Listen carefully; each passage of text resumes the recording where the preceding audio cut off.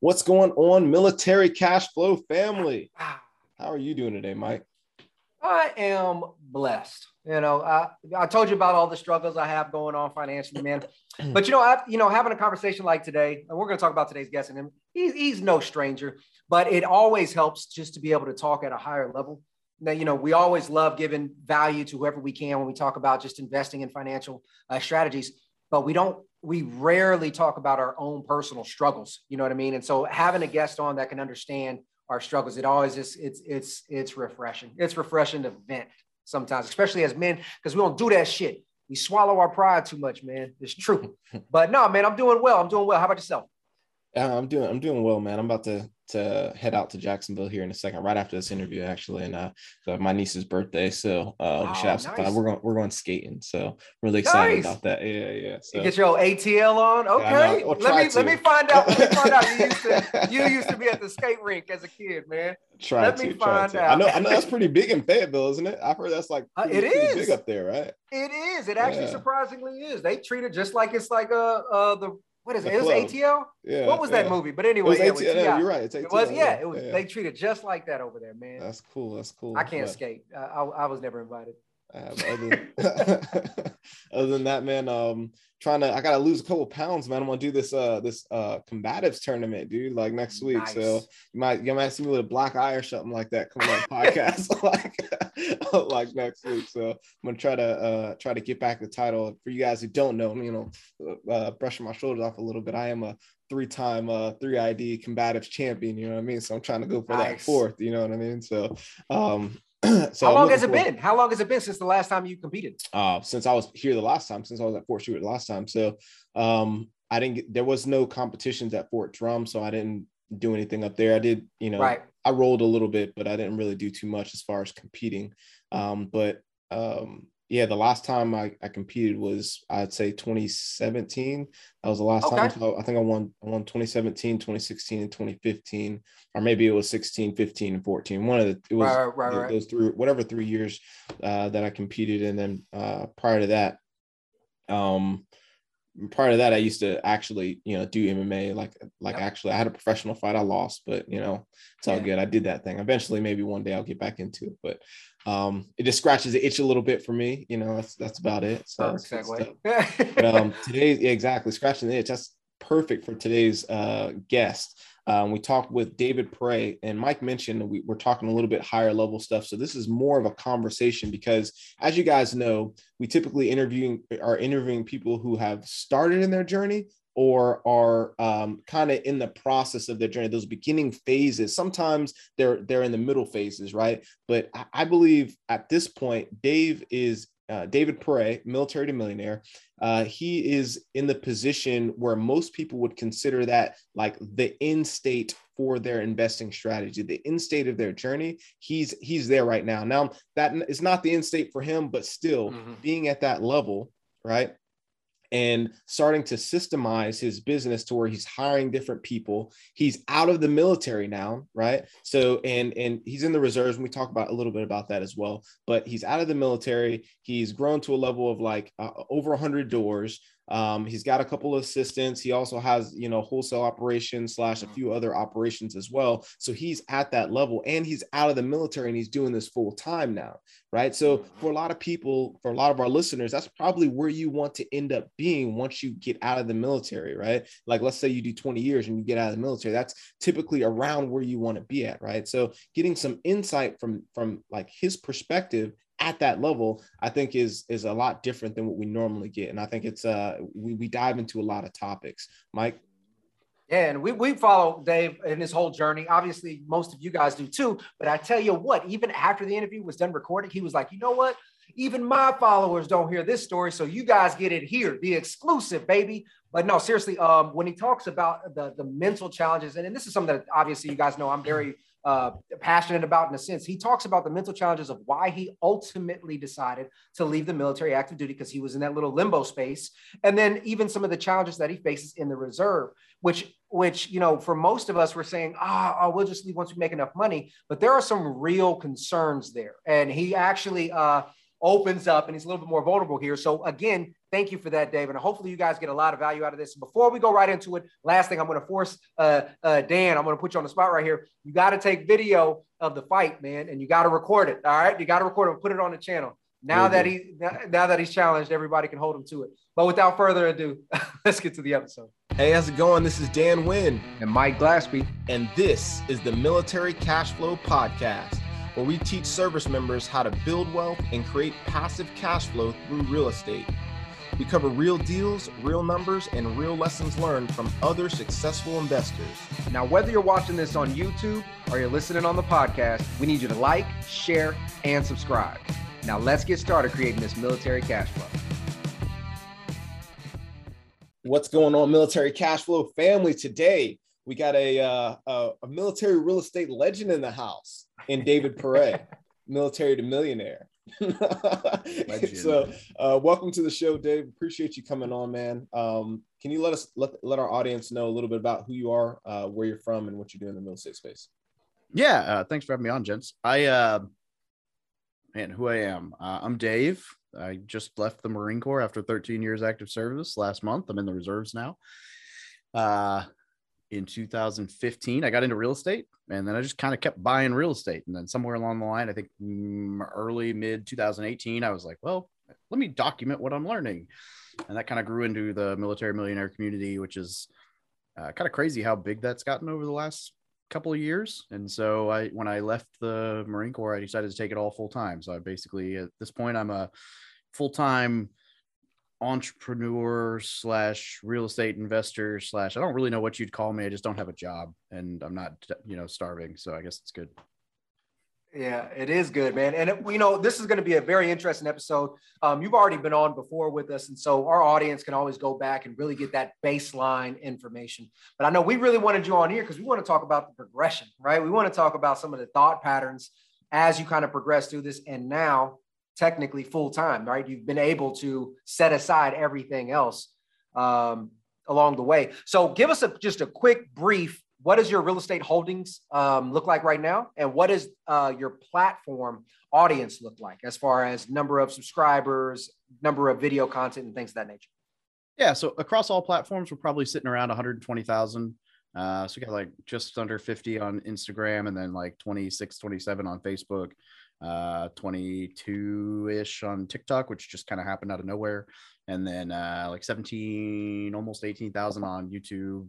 And growing, right? So, and I haven't been focusing on content as much over the last couple of months as I should. So it's all kind of slowed down a little bit, which is actually really dumb on my end, but it is what it is.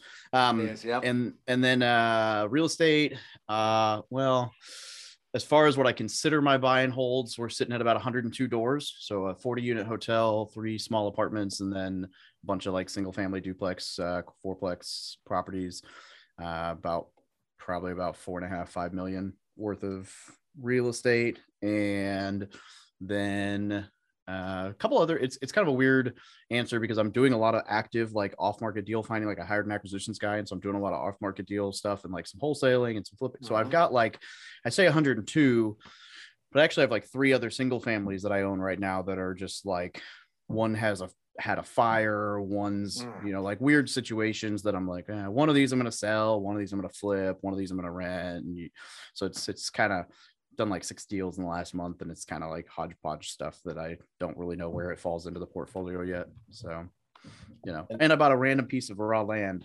that I thought I had a buyer for, and then he isn't. So now I'm, I guess, a landowner. So what with that land though, was it just meant to be a wholesale, or did you have like ever intents for farming it or whatever? Subleasing? Oh no, it's like a quarter-acre commercial zoned piece of land that I was basically going to sell to the guy who owns the property next door, so he'd have more parking. And then he's just kind of like been out of state, so I don't know if he's like ghosted or if he's just like on vacation.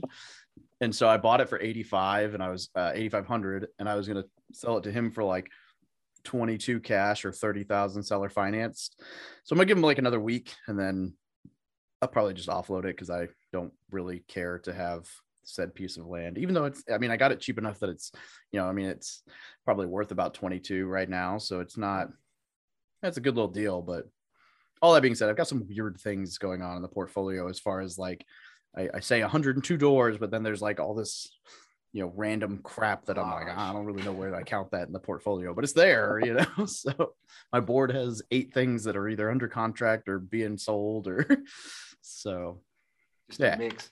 You know how the game goes. Excellent. Absolutely. Excellent. Absolutely. I love it. And the reason why we really wanted to highlight and kind of touch, start the podcast in that fashion, like, hey, where you're at right now, because if you go back and listen to the other episodes, you kind of see some of that transition, right? And I think you've been on the show a couple of times actually, because I think we originally got you on back at Grant Cardone's in 2019. That what was it called? That was 10X, yeah, the 10X I think that was conference, before right? it was Military Cash Flow, right? Yeah, it was Yep. back when it was Financial Freedom Journal. Yep. And now, obviously, everybody's kind of continued to grow, right? So now we're at the Military Cash Flow, right? So, I love the transition. Again, if you go back and listen to that old episode, and then come back and listen to this and see where that progression's at. So let's talk some of that progression, right? So the last episode, I think we had you on. You were talking about being stuck in the skiff. And like, yeah, at the time, I want to say you weren't sure if you were going to stick it out or not, or you're going to stay in, right? So between that and now, like, where is the mindset? What are some of the key things that happen? Speak to our service members, man, that might be going through a similar situation. Well, the biggest thing for me was that the Marine Corps wasn't scratching the itch anymore. So the things that I found fulfillment in weren't like just putting on the uniform and going to work. It was, you know, like deployment and combat training. And like I was not a combat arms MOS, but I joined at the right time. And so my first 4 years, you know, I got to do like pre-scout sniper school, infantry machine gun leaders. I was a lead vehicle on a security detachment and driving around with mine roller in Afghanistan. So like I was having fun. It was adventurous. It was exciting. It was sometimes miserable and dangerous and whatever, right? Have a lot of interesting stories, but like I loved that enough that I actually tried out for MARSOC, like our special forces. I blew out my knee. I didn't make it, you know, I DOR'd, whatever. But and then I ended up on recruiting duty, and I was like, oh, I can't wait to get back to the fleet. And I got back to the fleet, and I was like, wow, everything that was fun is stopped. And now I'm promoted. And so like the skiff was like the final culminating, like, screw you, nail in the coffin, because it was like, not only are you not doing anything cool, but you aren't even going to the rifle range. Like, you are so busy, we're just going to put a waiver on the rifle range and you can just stay in the office even longer. And I'm like, oh my God. And I'm hanging out with all these guys who are like retiring. And I was just, it wasn't scratching the itch. It wasn't fulfilling like what I wanted. You know, I was volunteering for deployments. Just wasn't there. And so I was wrestling with all of that. Like, and I read the book like Wild at Heart, and I was like, I need adventure in my life. Like, something's got to give. And so then I was really leaning into like, okay, well, can I leave the military? Like, am I at a point where I can leave the military? And at that point, like the platform kind of started to essentially for 2018, 2019, and most of 2020, the platform was just a big red number on my spreadsheet of like income, right? It was just, I paid for this and I paid for that and I paid for this and I paid for that, and no money came back in, right? I was making a couple $100 on YouTube, but it was costing me more than that just to edit the podcasts. And it was just, you know, for probably 2 years, it was just a big red mark of like, eventually this might make some money, but that wasn't really the intent behind the platform. And then all of a sudden it started bringing in some income. And so the real estate was already kind of cash flowing.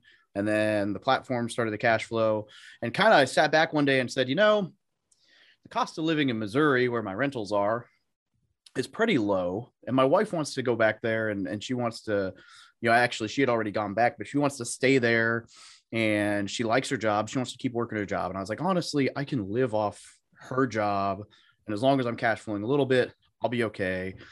And then and so I kind of made the decision then, like, all right, I'll go reserves. Like, worst case scenario, I can go from the reserves. I can go and jump into being a recruiter for the Marine Corps, because they'll always take a prior service recruiter from, you know, back onto recruiting from the reserves. Like they're hurting for bodies. So they're like, yeah, I saw that firsthand when I was a recruiter, that they were always looking for a reservist to come recruit. So I was like, all right, I'll go back. If I hate it, then I can just jump back in on the recruiting side. And, you know, at least I've been there, done that. I was good at it. And then the platform just kind of kept making more money and the real estate kept making more money. And then I got into some off market deals. I started doing some wholesales. I started buying some bigger deals, and I was like, yep, nope, I'm good. I'm going to be financially free. So let's wing it. Right. And, now we're a month past. I'm doing IMA. So I'm doing, instead of like a drill every week, like one weekend every month, I just have to check 30 days off a year for it to count as a good year. So like I'm going for my first drill November 30th to December 9th or 10th. And then I'll have to do like another 15 or 20 days sometime in 2022 in order to be good for the year. And so I'm doing my first like reserve drill next month, and we'll see how we like it. But the cool thing with the reserves is if I hate it, I can just be like, you know what? Not for me. I'm done.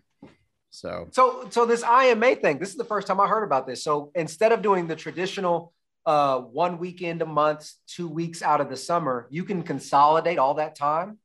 Yeah. So it's used a lot of times. It's more for like staff NCOs or officers, and it's for people who. So like a prime example is the spot I'm in. Every year we had 2 major exercises where we were like, man, I wish we had a third staff NCO, because someone always gets pulled away to do this exercise. And then there's only one person running the shop, and it's such a busy shop. It was almost impossible to run on your own. And it was like this notional exercise on both occasions. So it's like you're getting pulled away to like sit in a tent and pretend you're doing something.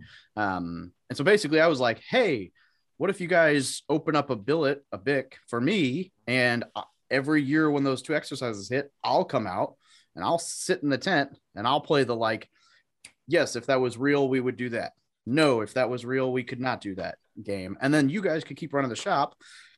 And so a lot of times what they do it is like, we had a female major who did it when I was there, and she would come out for like the once a year like rewriting of the ops orders and stuff, planning for these events. And she would be there for like 30 days. And then that was really the only time you saw her. And as long as you keep up your like annual training and your height, weight, PFT, CFT, like you're good. All right, let's take a quick break. I hope you're enjoying this awesome episode. If this episode has got you pumped up and you're looking for more ways to learn, network, and take action, make sure you go over to www.militarycashflow.com, where we're doing our absolute best to provide our military community with tons of value. Here's just a few things you'll find when you go to militarycashflow.com. You'll find our books. You'll find the Military Cashflow Facebook group, where we have thousands of new and experienced military investors networking and asking and answering questions. You'll find our Military Cashflow real estate investing course that teaches you everything you need to know to buy a cash flowing producing asset. We teach you how to find the deal, how to analyze, how to renovate, how to build your team and maintain that property. You'll find our one-on-one coaching programs. And when you're ready to start taking action and invest, or you're looking just to PCS, we'll even vet and find an investor and military-friendly realtor in your area at zero cost to you. So make sure you head over to www.militarycashflow.com to get access to all these great tools. And lastly, and I would almost say most importantly, make sure you share this information with another military member that might find it valuable. And with that said, let's get back into this episode. This is a perfect example how even in the afterworld, even in the reserves, you're still creating your own destiny or whatever. I think that's pretty amazing, because I mean, I actually spent time in the reserves in the beginning. That's how I started my military career. A lot of people aren't aware of that, but when I was searching for different ways to kind of scratch that itch, like you were talking about, I didn't even know that was a possibility. So I think that's amazing. What's cooler about it is that it's not like they call you and say, you need to be here today, at least so far. What it is it's like you work with them. So like I got a phone call last week, and my master guns was like, he's like, hey, how's civilian world? I was like, oh, it's good, blah, blah, blah. He's like, great. Hey, we got this exercise coming up. Are you available? Like, would you want to come out from November 30th to December 9th? And I was like, hang on, let me call my wife. And I called my wife, and I called him back. I was like, yeah, I can do that. He's like, okay, cool. We'll let you know what we need. I was like, sweet. But had I said no, they would have been like, oh, okay, well, when are you free? Like, God, You know, So it's pretty cool. a lot of my buddies who's transitioned out said the same thing. They said that the reserve component, regardless if it's guard or reserves, is the best kept secret because it provides you with the most flexibility, but it still allows you to play military when you want to. But two things I wanted to ask you about this transition, because I know a lot of people go through the same concept, specifically in your position where you had already done 13, 14, 15 years, and now it's like, yo, we're right here, right? So when you were contemplating getting out, one, did you attempt to actually make the military continue to scratch that itch? Did you try to make it fun? And then from there, once that finally happened, was the choice of the reserves really just a safety net, or was it more of an emotional tie to the military? That's a good question.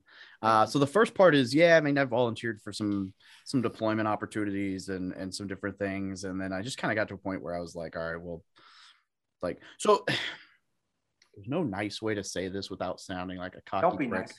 So nice. just know that this is the reality, whether you believe that I'm being an arrogant prick or not. I was too good at my job for people to let me be the one to leave the office. You know, my last 5 or 6 fitness reports, like our promotion reports, at least 4 of them I was ranked as like the number 1 that they'd ever had. And so I can back up that statement. And like, I literally got told, well, we'd love to let you go to Dubai next year, but we can't afford to let you out of the office. Right. And I'm like, that's crippling. Well, he went to Dubai last year, and so it should be my turn, you know? And I got told that about a couple different opportunities. And I was just like, you know what? Like, had you let me do some of this fun stuff, I might have stayed around. I don't know, because I really do like the Marine Corps. I also noticed as the platform was growing that I was getting a lot of flack from leadership with the idea of like, how can you be focused on this when you're clearly focused on that, which made me kind of laugh, because it's like I got of the 2 that weren't hundreds, one of them was actually pretty bad. He'd rated me 100 twice and then dropped me significantly and told me like, well, yeah, but now you've got this whole thing going on and I can't fathom that you're really giving it your all. And I'm like, well, I took on an extra billet this reporting period that's not actually my job, and I crushed it, and I did everything else. So I'm pretty sure I'm at least doing the same, if not better. And yet that was the perception was, well, how do I know you're focused on the military if you're doing all this other stuff? Which is funny, because it's like, well, would you rather me just get drunk and play Call of Duty like all the other off Marines? Like, right. I'm doing something beneficial in my off time rather than like, so it's kind of an interesting situation. As far as the reserves go, man, I will tell you, the reserve packet was approved for no less than 40 days before I finally signed it. Because I kept the guy was bugging me. He's like, hey, you gonna get that back to me? I'm like, yeah, I think so. And I'm like talking to the wife, and I'm like, and I had told people that I was doing the reserves, and I was just staring at this packet like, do I really want to do this? And so ultimately what it came down to was like 2 or 3 things. One, if I hate it, I can leave, right? The reserves isn't like, it's a contract, but it's not like I can still leave if I'm like, wow, this is terrible.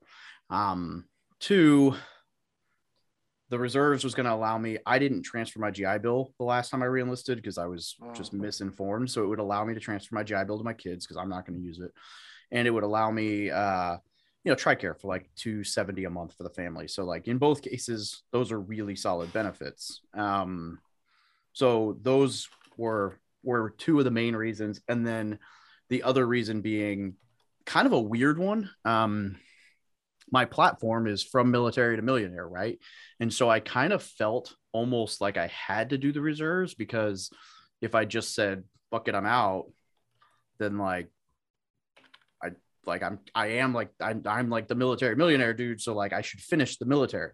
And so while I know that's only like in my head that I'm going to be like, yeah, I feel better if I finished it, and finished meaning like I made it to 20.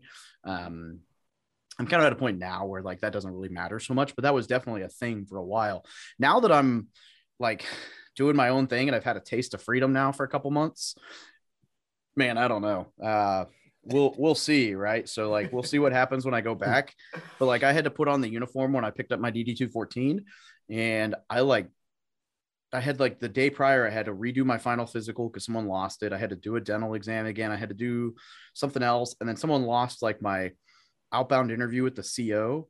And so I had to like redo it, but the CO was gone. So I was going to do it with the XO, and the XO is like the lieutenant and a first lieutenant. So like he's been around a little bit, but not a ton. And he made me wait like 45 minutes telling me, yeah, just a few more minutes, whatever. And then finally it was 16:30 on the dot. He's like, hey, I'm sorry. Can you come back tomorrow? And so I was like, great, 7:30. He's like, yeah, 7:30. I was like, okay. So I showed up at like 7:15. He didn't get me until like 7:45. And I was just kind of like, dude, the bureaucracy and the crap. Like, I'm telling this guy, like, hey, I've already done this. All the paperwork stuff. Like, I literally just need you to sign this. I promise I'm good. In 2 minutes, I'll be able to convince you that I'm good, like whatever. And it was like 3 minutes in and out. But it was just like the fact that I'm like, man, I had to redo all this stuff because people lost things. And then I'm being put on other people's timelines and I'm like not able to move the needle forward. Typical military stuff. And I was like not excited about being back in uniform at all. So now I'm like, all right, well, we'll see what happens when I go back this time. But I'm kind of disenchanted, I think, at this point. So, which is a bummer because I loved, like when I was doing real Marine Corps stuff, like I loved life in the military. Just not really getting to do that anymore. I think go ahead, Dan, because I got something.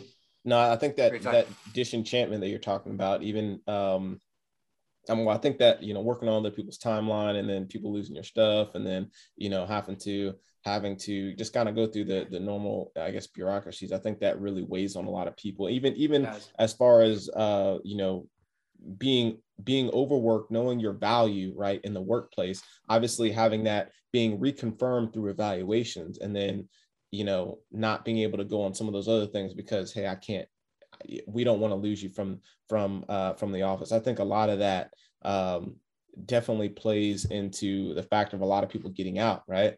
In your mind, right? Let's say, perfect world, what are some of the things that would possibly kind of change that a little bit? I mean, I don't know. Like, I guess I'm trying to speak to the service members that are thinking about getting out, right?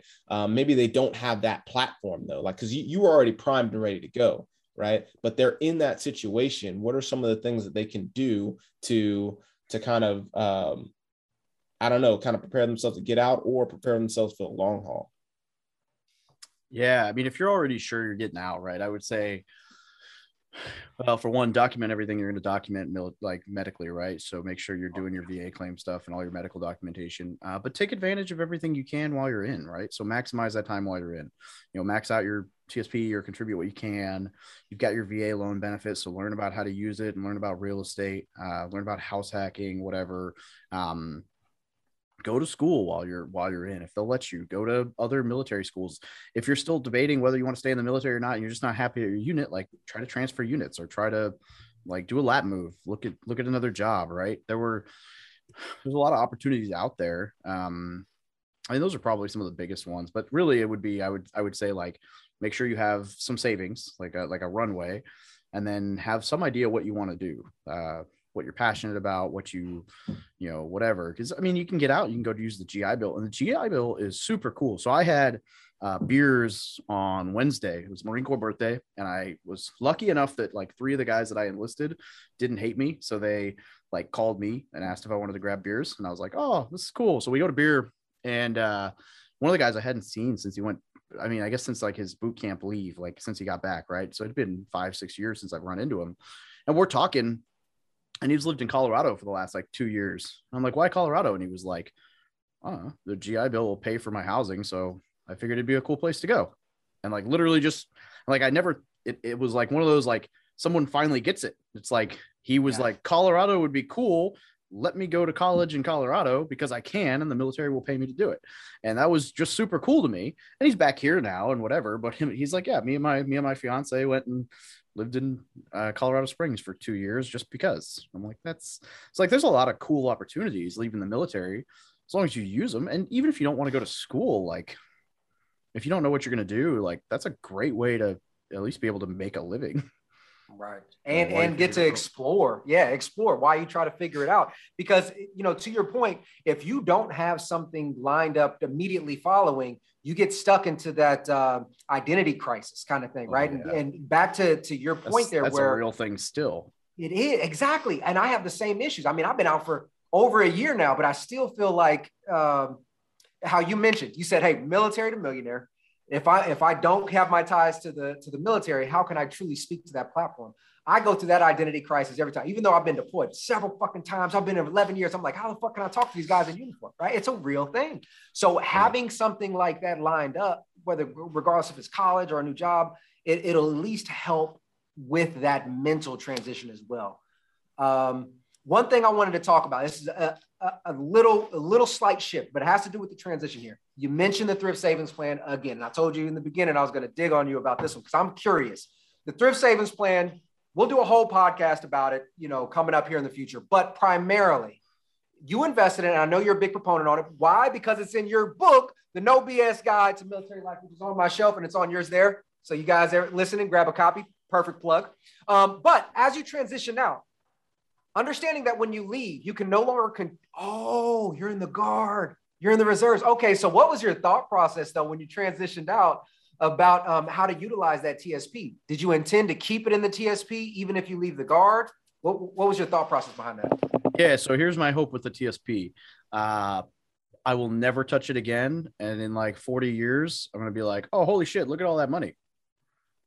Do you still plan to contribute while you're in the Guard to the TSP? Yeah, most likely. Okay. So I maxed it out this year. This was actually the first year I think I've ever officially maxed out my TSP. I totally screwed it up at the beginning of my service, like everyone else. And even still, I've got, I think at the beginning of this month, I think it was like 114 grand in the TSP. So it's probably, I don't know, probably like 8 to 10% of my net worth. And it's going to keep growing.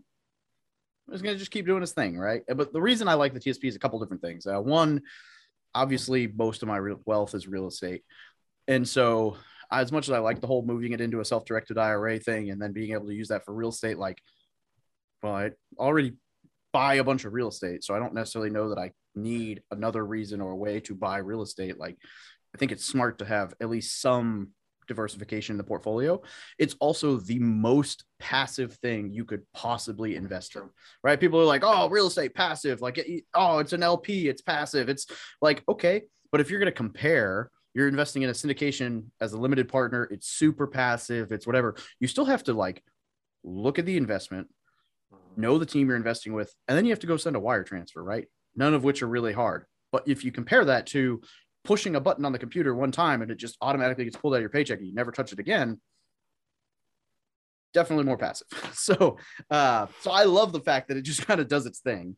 I also view the TSP as my like super duper emergency fund where like, if I royally screw something up, I can go pay 10% in penalties and pull out, at this point, like $95,000 and be like, okay, now we're going to fix it. So that's why I leave it there. Cause it's like, man, if I pulled that out right now, I would find somewhere to put it. And then I wouldn't have that massive safety net. So let me ask you this then. So the thought process is a lot of people leave the military and they say, hey, I have this beautiful thing in the TSP, but why don't I roll it over to another retirement account? What's your thought process on why you are going to keep it in the TSP versus another account? I mean, there's a couple different thoughts. The main one, I guess, would be most of the time when you roll, you get pinged with a bunch of fees, whether it's like the fee of moving or the fee of, depending on what account you move it into, the fees might be higher. So for me, like, while I am contributing to a civilian Roth IRA as well, and honestly, I need to do a little bit more research. I might end up in the SEP IRA and the whatever, like the self-employed. There's different versions. So like technically I could contribute more, not an expert on any of that yet, but the TSP, like, it's so low feed and so simple that I will at least keep it open no matter what I do, because even if I do all this Roth IRA stuff, 40 years down the road, I can roll it into the TSP and then I'm paying less in fees and it's just a simpler setup. I would rather have the TSP open as an option to roll things back into down the road than the alternative, because most of the other funds have unnecessary fees or there's a fee for moving it over. And like people think, okay, well, what if I get hit with a 5% fee? In my case, that'd be like $6,000 to roll it over. It's not the end of the world. I still have 108 in the account. I'm like, okay, yeah, but what's that $6,000 30 years from now? Right? Like you just missed out on 40 grand in your TSP for what, moving it? Like, so a lot of people, I think, get sold on rolling it just to have everything in one place. But I don't know that it, like, okay, it might be a little simpler to have everything in one place, but it's not like having 100 houses that you have to manage and then being like, one apartment would be easier. Okay, yeah. But it's like, you don't have to do anything with either account. So it's not like it's really complicated. You're literally like, I don't know. So for me, it's like, really, it's just easy to leave it the hell alone. That's what I plan to do. And I'm sure there's all kinds of arguments for all these other things. I mean, I've definitely been pitched on taking it all out and rolling it in a whole life insurance and or self-directed IRAs or whatever. But I just kind of realized like everybody who's pitching me on this is going to get incentivized because they're going to make money off me moving it in. And if I leave it where it is, nobody gets paid, which means I'm not paying anyone, which means it's going to keep earning money doing nothing. So I don't know. And over the last 12 months, I earned 44.29%. Same thing that person. Ali said. So that's the second person that's earning like astronomical percentages on freaking the TSP and those type of investment vehicles. That's absolutely crazy, man. So I did have a question, unless you have another question about TSP, Mike. No, I'm good, man. I really just wanted to touch on those. I got a question about like, so you got out, right? And it sounded like you deliberately moved to Missouri, not just because of your rental properties are there, but also because of maybe there's a little bit of geo arbitrage there. Like, it's a little lower cost of living. Can you talk to us about that? Like how you made the decision and how maybe other people should think about as they transition out, where they're going to move to? Because I know a lot of people will say, hey, I'm getting out. I want to go, sometimes it's not based on jobs. Sometimes it's like, hey, I want to go live on the coast, right? And as you know, the coast is a lot more expensive, right? So can you talk to us a little bit about how you came up with that deliberate decision to move where you moved and how so a few other things that other people should probably think about as well? Yeah, full disclosure, my wife cracked a whip and said we're going back home, and that's what actually happened. And then the reality, yeah. So, but the logical justifications and the logical reasonings behind this are really twofold. One, as much as it is very possible to invest in real estate long distance, there are a ton of benefits to being where you're investing. Right, it's a lot simpler. So now that I've mastered investing long distance, I really like being right where all my real estate is and being like, yeah, I'm going to go to that appointment. Oh yeah, I'm going to go walk this with a contractor. Hey, I'm going to go make sure this was done right myself. Or now I've hired an acquisitions manager who is doing most of that anyway. So I still outsource it, but it's easier to build those relationships when you're there, right? With professionals. So I think there's a benefit to that. However, I am a huge fan of geo arbitrage. I piss people off online all the time talking about this because they're like, well, that doesn't work in my market. Well, move. Who said you have to live in San Francisco?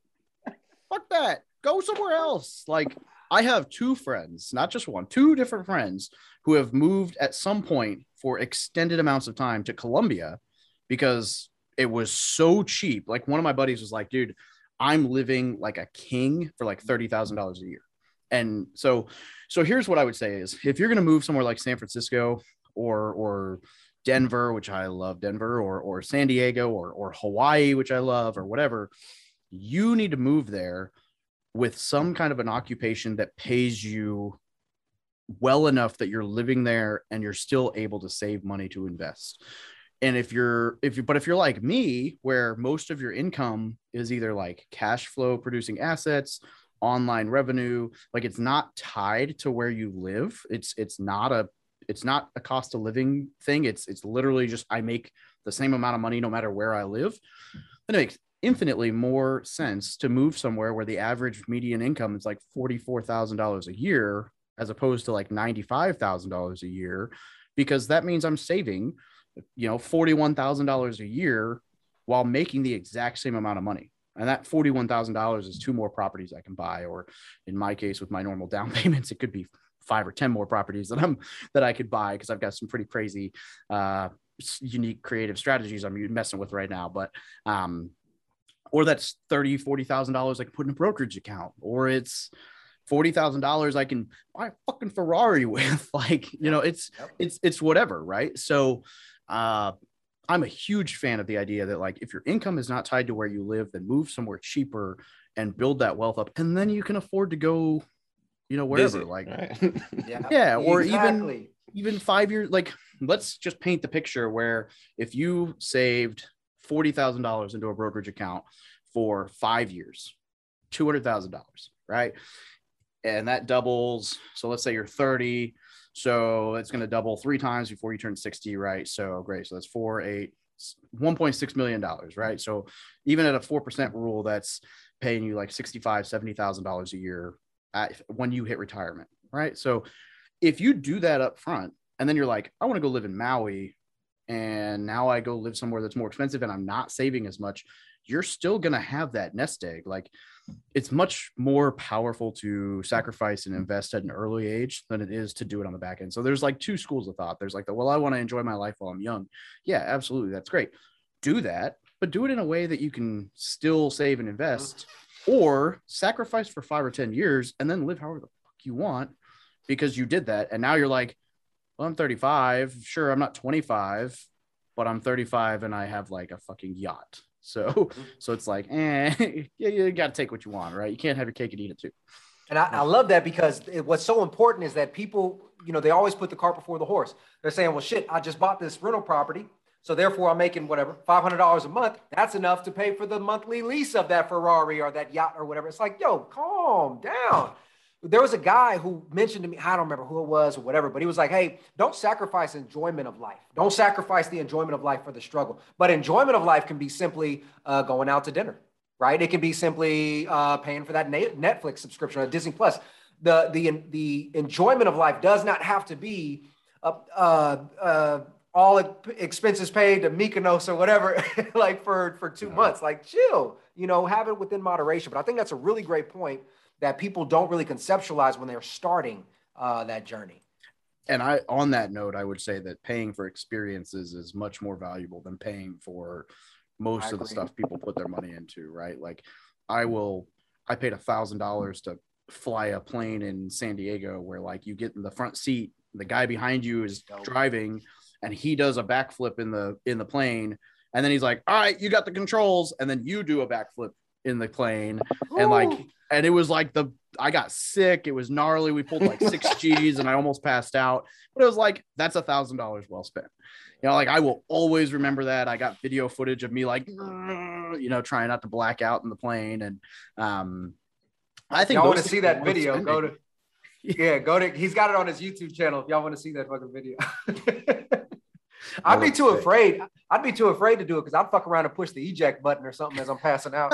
So it's not my cup of tea. Oh man. But like, spending money on something like that is different than being like, I want Netflix or I want to just live in San Diego. Like, well, what's the fun of living in San Diego if you don't actually get to experience San Diego? What's the enjoyment of owning like a $10,000 watch when nobody fucking sees it? like enjoy your life. I agree. Yeah, one thing I really love about your story and just the way that you've managed your real estate portfolio and just I guess it seems like your life and your strategy. It seems like you had a deliberate plan for it, right? And then you started to execute it. But I think your story is extremely relatable to really even just the average person. I mean, think about it. You were enlisted, right? You have a family. It's not like it's just you out there just going at it alone. You have a family and you're still able to crush your goals and provide for your family and essentially do what most people would say is, hey, this is the end goal for me. This is what I want to do in life. Right. And it seems like you're there or you're very close to it at least. Right. So, yeah. I mean, talking to individuals that are like, I have an excuse. Like, there's no way I can do it. There's no way I can do this. There's no way I can do that. Like, what do you say to those people? Not with that attitude. True. I mean, yeah, I had a negative net worth and I was an E5 in the Marine Corps on recruiting duty. So I had no time. I had no money and I got started. And then it took me like almost 2 years between that first duplex purchase. Actually, no. Yeah, it was almost 2 years between that first duplex purchase and my second, like I bought a 10 unit next, but It was my next investment. It wasn't like this, like, oh, he has money, you can just buy properties. And no, it took forever to save up for that next investment. And I wouldn't have been able to do it if I hadn't negotiated like seller financing into the deal.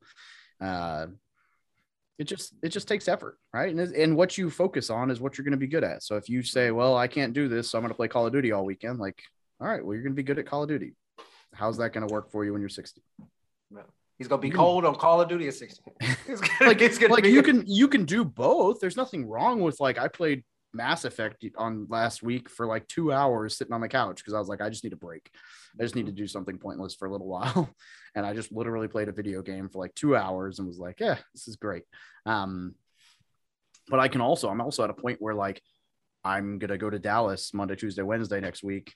And I could care less. Like, I didn't have to think about going to Dallas. Somebody was like, hey, you want to come down to Dallas? I was like, yeah, all right, I'll be here. Whatever. You know, I love this because this is the culmination story of your journey throughout the whole thing, and understanding that during all of those ups and downs that you had within your career of, you know, people telling you what you can and can't do. I'm sure you had struggles within the family. You had struggles within the businesses for sure. And you still were able to build a platform of collectively a little over 150 people, real estate holdings over 102 doors. And you never, ever, ever decided to make an excuse along the way. But the part that I loved the most was that it was a little Easter egg. You said, hey, you spent 2 hours the other day playing a video game. The point is you found ways to relax, you know, during that time. I got a question for you because I struggle with this personally. If I take 2 hours off to do anything, I feel like a piece of shit.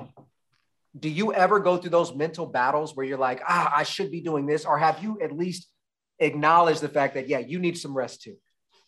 All the time. So I've got a couple different, I don't know if they're videos or I've talked about this a few times. I got so burnt out like 2 years ago that I wasn't like able to function. So like, it was like a Saturday and I'm like, I have all these things to do. And I would realize I got like none of them done because I had no energy to focus on anything. So then I'm like, well, I need a break. So I'm going to go watch a movie. And the whole time I'm in the movie theater, I'm like, God, I should be doing all those things that I tried to do all day and I didn't get them done. And then I get home and I'm like, okay, I need to work on this. And then it was just this like revolving cycle for like 3 weeks. And the way that I was able to beat it was by finally like convincing myself that burnout will fuck you harder than not getting something done. And the only way to get around burnout is to tell yourself like, hey, for 2 hours on this day, like put it on your calendar and in your journal and be like, my job is relaxing, or my job is, for me, it was like reading a book in the sun by the pool or going to watch a movie or going to rent and jet ski or whatever that was. It was like every weekend I need to give myself like 1 or 2 hours where it's like, hey, my job for this 2 hours is to turn off the phone, turn off the work, whatever, because if I don't do this, I will be less effective in everything else. But you have to like give yourself permission to like understand. It can't be, okay, I'm worn out, I need to go take a break, because at that point, the whole time you're on your break, you're not gonna be able to enjoy it. It has to be like an intentional, hey, at this time, I'm gonna go get a massage, because if I don't get a massage, then I'm going to continue to overwork and I'm going to just like my productivity levels will go down. Because what happens is you get to a point where you're like, I just spent 5 hours working and I accomplished nothing. And then you feel like an asshole because you need a break. And then like, it's this bad cycle. And it happens to all of us. In fact, I made a post on Instagram the other day that said entrepreneurship is 1.5 days a week of feeling like you crushed it. 1.5 days a week of feeling like you didn't accomplish anything. You're super overwhelmed and, oh my God, the sky is falling. And like 2 days a week of sitting around with your thumb up your butt going, I know I'm supposed to be doing something, but what am I supposed to be doing? I'm like, And so I try to find time and ways to like, it's easier said than done. Like, but I think one of the other things is finding friends who struggle with the same things. Like I have a buddy, we're partners on the hotel we own. He's financially free as well. And like, was it last week? He and I were texting and I was like, dude, I'm hitting that wall again. Like, let's just hang out. And like, literally he came over to my office and it's like 9 a.m. and he and I we went through 2 pots of coffee, but we basically made Irish coffee. I had Bailey's and we just drank Bailey's and coffee for like 3 hours and just talked about nothing, just bullshitted. And we were in the office, we were hanging out. Like if there was work stuff, my assistant, my acquisitions guy were still able to come in and bullshit with us, just sitting on the couch, getting drunk and drinking coffee in the morning on a Wednesday, like, woohoo. And then like that afternoon, I was actually really productive because I was like, whatever. But so yeah, it's crazy because I won't say I would consider myself. A lot of people would probably consider myself to be like one of the more productive people they know just because of how much crap I put out on the internet.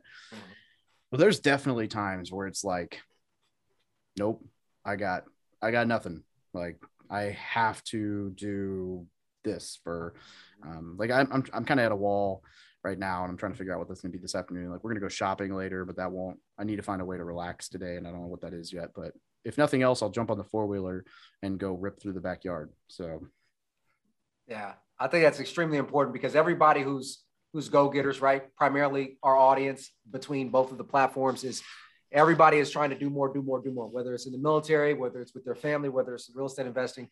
And I really appreciate you being honest about that because a lot of people will see somebody in the limelight, right? In the light of success and think that it's all easy, all frivels and giggles and glitter. And no, the truth is it fucking sucks. And, there's times where you do need to just sit back and relax. And it's very hard to tell yourself that, because I go through it all the time. It's like, Mike, chill, man. It's like, it's okay.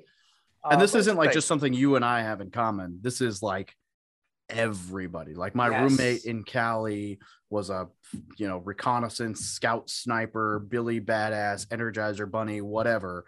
But God forbid I woke that dude up in the morning before he wanted to wake up, right? Because if he didn't get his 8 hours of beauty sleep, like he was dead the whole fucking day. It was actually kind of funny to me because I would occasionally be like, I'm going to wake you up tomorrow morning when I wake up just to ruin your day. And like, so like there are like, everybody's got that thing, man. And I don't care if you're Gary Vaynerchuk, Grant Cardone, or freaking Arnold Schwarzenegger. Like if you don't find a way to like decompress and relax, like you will end up killing yourself. Yeah. It's quite honest, man. So let's talk about real quick, because this is one of your platforms that we haven't really brought up too much on here, is you mentioned about having like-minded individuals in your circle that helps you kind of elevate. So if people don't know, you have a mastermind group called the War Room. Would you mind explaining a little bit more about what that platform is? Yeah, absolutely. I don't share this nearly enough. In fact, I wrote an email about it today and sent it out to my email list because I was like, I don't ever talk about this. And the War Room's been around for 2 years now. And apparently that was the first time I've ever talked about it in an email or at least written an email specifically about it. So I was like, oh man, I need to, it's just what you said. It's a mastermind group. It's only open to service members and veterans, and we talk real estate. So what we do is we split people into groups of like 4 to 6 for like a small group that meets every week. Usually it's broken up primarily by time zone, just because a lot of people in the group are still active duty. So time zones are difficult. And they do accountability groups. They talk about your goals, what your most important next step is to achieve that goal, what your struggles are. They do like a hot seat where they, one person talks about all their problems for like 30 minutes and people bring solutions and they brainstorm. And then you go back and talk about your commitment for what you're going to do next week. And then we have every Saturday morning, which is like the only time that seems to work for most of the people in the group. Cause we got people, literally we've got dudes in Europe and we got people in Japan and Hawaii and, everywhere.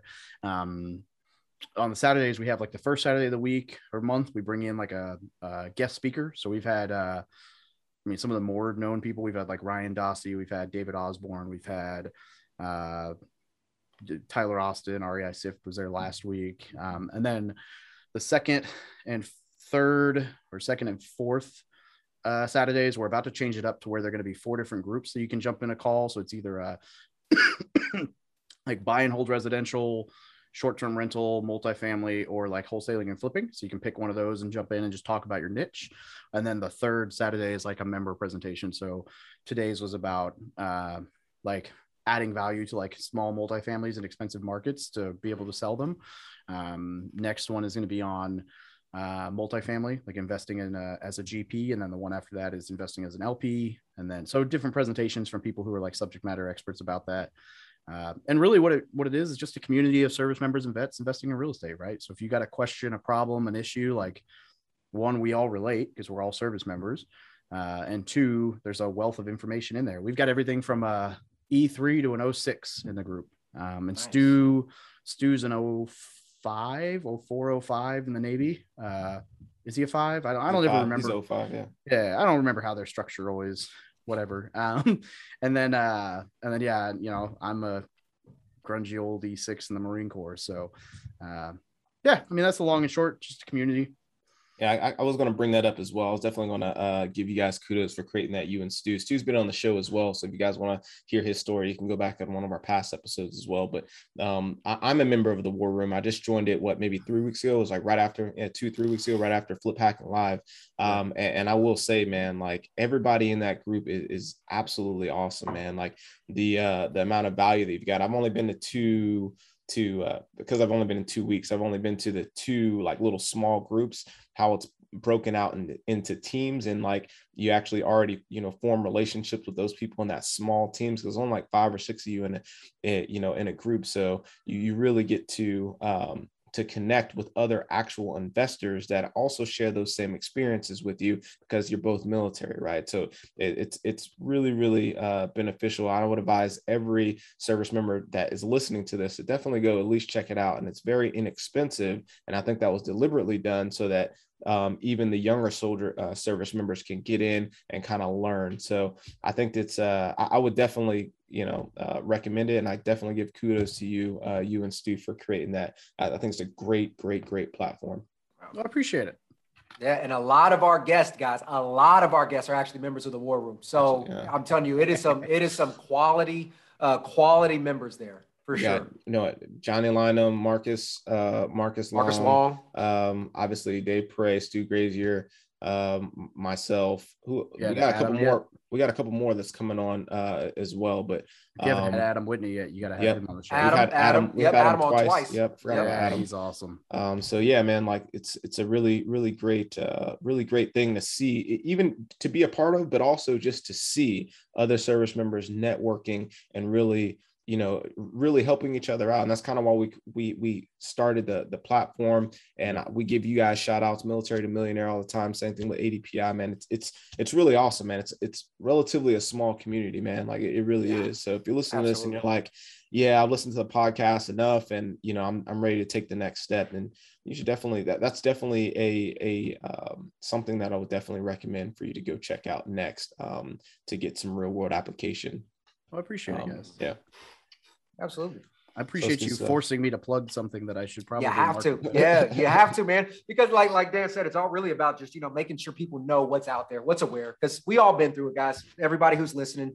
That's the best part about this community and coming together. And you know what I really love is to see like the fact that we spoke, 2 years ago, whatever it was at GrowthCon, right? And now look at the progression. Drunk I just talked about it today, in a 3-bed, 2-bath house. Yes. That we rented as an Airbnb for like 5 or 6 people, and there were like 11 of us. There was like 15 people in there, and we were just bullshitting. And just to see the trajectory from then to now is insane. But that is the type of community that it really is. So we talk about it being small. It's small as shit, and it gets even smaller for the people who actually take an action, right? So if you guys want to be a part of that, this is what that is, right? Joining that platform there.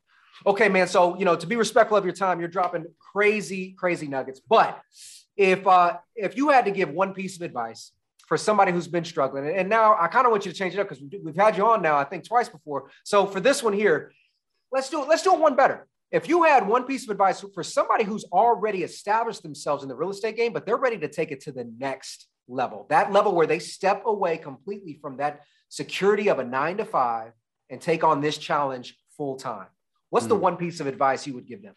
Aside from have a DD? No. Yeah. And wrap it before you. No. All right. So safety brief. Okay. So that's a good one. And this is some stuff that I'm struggling with right now. And it's way easier to say out loud than it is to actually do. So I would say, 1, get out of your own head, right? So everybody's got imposter syndrome or whatever. I can't do this. I can't do that. I've got this excuse. I've got that excuse. I'm in scale mode right now, and I'm struggling hardcore with it. And I'm having to find people to like drag me to the next step. So for example, 4 months ago, I hired an executive assistant. She's full-time. I'm paying her $15 an hour to sit in my office and do all this stuff for me. And I'm trying to figure out how to keep her busy because I'm not giving her enough work and whatever. But that helped me out a lot. And then I realized, okay, well, I need to hire an acquisitions manager because I can't go to all these house appointments and do all this marketing. So I hired an acquisitions manager. And then I was like, well, I'm not getting enough leads. My direct mail is awesome, but I want to step it up a bit. So Adam talked about cold callers, and I got on the phone with Adam and was like, what do I need to do? Great, let's do it. And so I've got my first cold caller starts Wednesday. My next one starts the following Monday. I've got 2 cold callers hired. So I would say you need to get to a place where you have enough income coming in and small enough expenses that you can afford to take on at least one person to help you get rid of the crap that you hate doing that's not worth being done. Like, I love my Facebook group, but approving Facebook group requests was not worth my time, right? I was letting them pile up. It was taking hours or 2, 3, 4 hours a week just to approve Facebook people. And I was like talking myself out of an assistant forever. And then I hired this assistant. Now she runs my entire, like, half my emails, all my referrals. She does my Facebook group. She does like all this stuff to the point where when I see something that I need to do, I'm like, oh, can I give this to Rachel? And so I think that advice would be get to a spot where you're like, all right, I can, if I take away my actual job, I'm making enough money that I can hire somebody to help me with the meaningless crap, and I can continue to invest, and then get out of your own way and take that step. It's scary, but once you have somebody who's running all that stuff for you, who's like the right personality to actually take stuff off your plate, it frees you up for much bigger opportunities. Like, I'm going to Dallas, like I said, for 3 days this week. I'm going to be gone 4 of 5 days next week. Cause I'm going to Dallas Monday, Tuesday, Wednesday. And then Friday, I'm driving like 3 hours to go look at some crazy property that we bought on a tax lien. And I'm going to be gone all day, and I'm going to be okay. I was gone for a whole month, and my assistant kept everything running without me. And so I would not be able to do that if I hadn't. Yeah. So out of your own way. I don't know if that's as formulated as well as it should, but like, if you're looking to go to that next step, you've got to figure out how to stop being the only person running the show. It sounded like the first step to that was basically make sure you to figure out if you're actually at that step in the first place, to make sure you have enough income to then, pass off other tasks to people, and then sound like, all right, make the plan for what you want them to do. Cause that seems like what you did there. And then from there, actually get out of your own way. Am I kind of synopsizing that the right way? Yeah, pretty much. And then actually use that time to focus on bigger tasks, right? Yeah. Set time apart to focus on big ideas or next projects, or, whatever those most valuable tasks are, and then do them. Excellent. I love it. Yeah. Cause like we just talked about, in as little as 2-3 years ago now, since the original interview, you were already in the game, but just seeing how much growth that happens for everybody who's starting and taking action, growth is going to compound so quickly that you're going to look up and be like, oh shit, I'm ready to hire somebody. Oh shit, I'm ready. So I really appreciate you breaking that down. And again, being transparent, saying like, you're still struggling with it, because that's the truth of it all. That will be a constant struggle, because, let's say you make $100,000 in passive income. Great. The challenges here are going to be a lot different than when you're making $1 million in passive income, so forth and so on. So the challenge is always there. Yeah. All right. So now we got everybody is like, oh, I'm geeked out. I want to join the war room. I want to see the video of you doing 6 Gs with a backflip. Where can they find you? Pretty much everywhere. If you type in From Military to Millionaire. So I'm on Instagram, is my biggest platform, YouTube, Facebook. It's all either under From Military to Millionaire or Military Millionaire, and it'll pop up on Google, because I've finally got SEO to believe I exist. It finally stuck in there. Excellent, man. Hey, well, it's been an excellent conversation, man. I know this wasn't, if you guys are listening, this wasn't like the typical episode. It's just because, we've had David on a few other times, and we really want to just have that conversation about what it looks like for you now that you have transitioned, right? And I really appreciate you coming on, spending some time with us, and dropping that knowledge for us, and helping us, kind of navigate that. So really appreciate you coming on, man. Anytime. This was fun for me, because I tell the entry level, like, buying houses part of the story a lot, but I don't always get to talk about the the struggle that is now, which is, and don't even get me started on like, okay, now you're out, what do you do to entertain yourself? There's some real struggles out there, Where are Well, they now? David yeah, Pere. if you're willing to come back on, man, I agree with you. You know, we do want to cover the basic knowledge because we're always trying to educate that next investor, that next veteran. But I think it's extremely important to have these conversations because, you know, like we mentioned, it's people are reaching this level far faster than they realized, and they need that next insight, right? And all you got to do is be one chapter ahead of the book to be able to help somebody. That's it. Yeah, happy to come back on anytime, guys. Excellent, excellent.